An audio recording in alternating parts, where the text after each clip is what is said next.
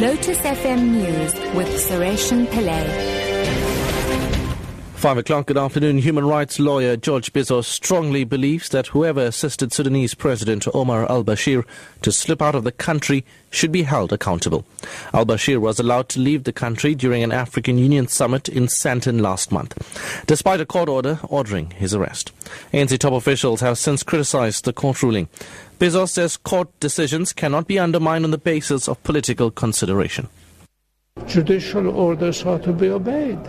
An executive can't say that there are exemptions. Court order is a court order, whether it's on a president or a vice president or a minister or anyone else. A court order is a court order. If you are dissatisfied with it, go on appeal.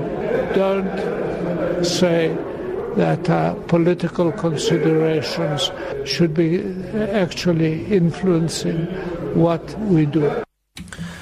The spirit of Mandela Day has come to Ullerfontein outside Pietermaritzburg. Communications Minister Faith Muthambi spent the day assisting the tight-knit community in building desperately needed new homes. Muthambi's visit comes as the country readies itself for Mandela Day this weekend. She encouraged all South Africans to use their 67 minutes to make an impact. We must follow our icon, Ladies' Party. This democracy that we are having today is because of him. We are Africans. We have got Ubuntu. I think it's time we start caring about each other. So it's a call to all South Africans to say, let's try to have Ubuntu. Let's help each other. News from other parts of the continent now. At least 9 people have died in explosions at prayers for the Muslim festival of Eid in the Nigerian town of Damaturu. The 2 female suicide bombers, including a 10-year-old girl. The explosions were at an open-air praying area, which was set aside for Muslims to pray at the end of Ramadan.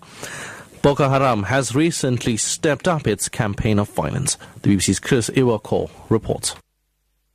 2 female suicide bombers exploded their devices at an area where worshippers are screened and checked for security before being allowed into the prayer ground in Damaturu. According to the Nigerian army, the explosions occurred just as prayers to mark the end of the month-long Ramadan fast were going underway. A spokesman of the Nigerian army said that 2 bombers were an elderly woman and a 10-year-old girl.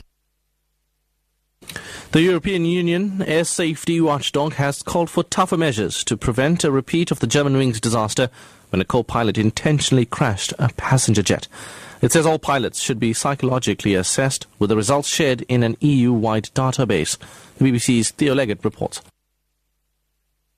The report notes that although most pilots do undergo psychological evaluations as part of their initial training programs, this is not always the case. It says that in future such testing should be made mandatory for all pilots, and that the psychological element of regular medical checks should be strengthened. It adds that because abuse of alcohol and drugs can potentially harm the mental health of pilots, as well as affecting their ability to fly a plane, airlines should be compelled to introduce random testing. The report also suggests that current advice to airlines, which states there should be at least 2 people in the cockpit at all times, should be maintained. And finally, a renowned guru in China has been arrested on suspicion of involvement in the kidnapping and murder of one of his disciples.